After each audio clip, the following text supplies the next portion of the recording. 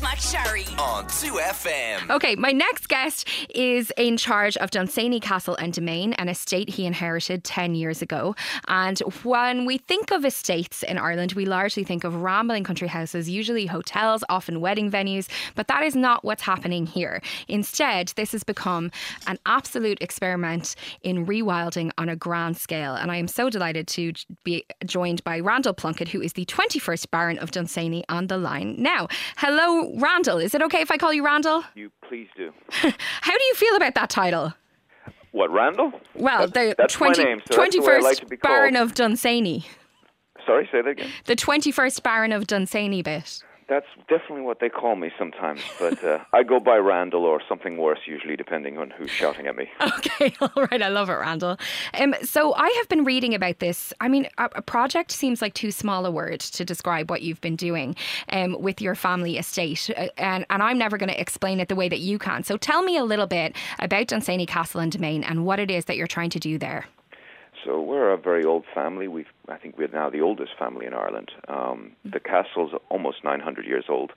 And, we came with the Normans and we're the longest-lasting family still in one place.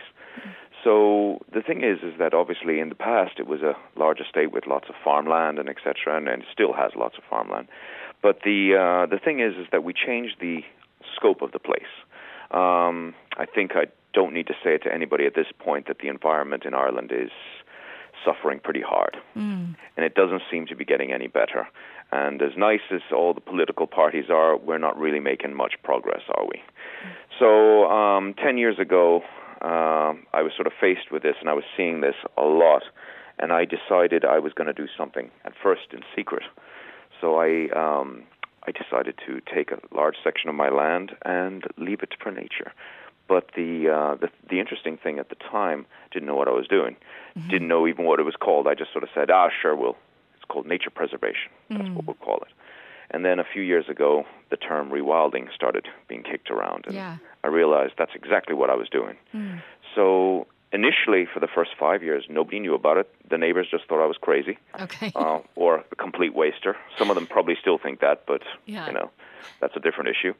But the thing is, what started happening is the whole place started transforming. Animals, plants, things I didn't know what they were. So from being an ignorant filmmaker, I suddenly found myself late night going on Google trying to identify weird birds, strange mushrooms, and all kinds of things and noises that I'd never heard before. And had you had an interest in kind of wildlife before, or was it really just born out of the concern that you have for the climate? From afar. Okay. So we were always very into preservation. We don't like chemicals. We don't like cutting down trees. But I wouldn't say that I was super enthusiastic about it. Like, I certainly wasn't passionate. You'd never see me there with a picket fence. Okay. Or a sign or shouting abuse. So, I was always kind of into that. I certainly didn't litter, but, I certainly wasn't, burning any bras or anything like that. Yeah, and you weren't Googling mushrooms. Exactly. Yeah. At least, maybe perhaps the magic kind. But apart from that, no, I didn't. And the thing is, it was something that kind of I learned through doing. And, after about a year or two, I became really interested in it because all these changes were happening. And, I had a sort of overly romantic view of Ireland, because I'm a filmmaker, so I always want the drama. And I sort of had this romantic view of the wild Ireland. But, the truth is there isn't much wild Ireland left. Maybe a little bit in Kerry. But everywhere else, certainly nothing in Meath. So I decided that I was going to do something about it. And the thing is that we've now getting to 8 years now. And only started talking about it out loud maybe about 1.5 to 2 years ago. And let's just say it has been loud now. Yeah. Well, I'm interested to hear, because previously the land was agricultural, right? It still is partially agriculture. So I've taken about a third of it and turned it into rewilding. I literally had to, you see, when I told my parents, or my mother at the time, that we were going to do this thing, and my accountant as well was in the room, and I said we were going to do it. And they said, great, what are we going to get for it? And I said, absolutely nothing. And I don't need to tell you that these estates are extremely difficult to run, very expensive, and there's always problems. And my accountant, I think, sort of nearly spilt his coffee on himself, saying, you're going to take all this land and do nothing with it, and you're going to make no money from it, no subsidies, no nothing. And I said, yes. And then he asked me if I'd won the lotto, and I said, no. Mm-hmm. And so, I did it for nothing because I wanted to, and kept it a secret for 5 years. And then I started discovering so many things that I decided, I was actually being very selfish, because there was scientific stuff that was being lost here, and there was a real opportunity, because nobody really knows much about rewilding. And I know there's a lot of experts who claim that they know a lot, but the truth is it's still very new stuff. Yeah. And certainly it's not been tried in Ireland in this manner, with land like this before. Like at such a large scale as well. Like it's 750 acres, right? Roughly about that, yeah. Yeah, so I can't imagine anybody else is doing it at that scale. No. And presumably there's all kinds of benefits to such a large space being rewilded. Because look, I mean, we have patches of land here in RTE which have been rewilded, and that's great, but they're little patches, There's not much land left to rewild here, actually, to be honest. But so have you invited scientists in then to see? Absolutely. So about 5 years ago, I had a sort of an epiphany that I was being very silly. And then so I started calling people up and getting people down. So I joined Rewilding Europe. And then I got Trinity College doing stuff now. We're now talking to DCU. We're going to be doing stuff. We were taking studies with Birdwatch Ireland. And then that wasn't enough. So I reached out to Bee Conservation Ireland. So we're doing stuff with them. Basically, we decided to go to war against the nature destruction of Ireland. And tell me, what have the people around you thought of this effort? Like, what have other farmers thought? And have you inspired anyone else to do something similar? So it works like this. I have lots of neighbors who love it. I think it's great because they're seeing animals in their garden that they never saw before. A lot of old people get very I won't say tearful, but they get very excited because they're seeing the land that they used to see when they were children. Yeah. And then also, so it's been very successful in that respect. And then from the intellectual community, it's very, very exciting for them because this is not a business in the sense that, it's not a theme park. Yeah. I'm not having a petting zoo. Yeah. You actually have a completely unbiased opportunity to study nature without a compromise. Because, like I said, if the science shifts one way or the other, it doesn't mean anything to me because I haven't got a financial benefit from it either way.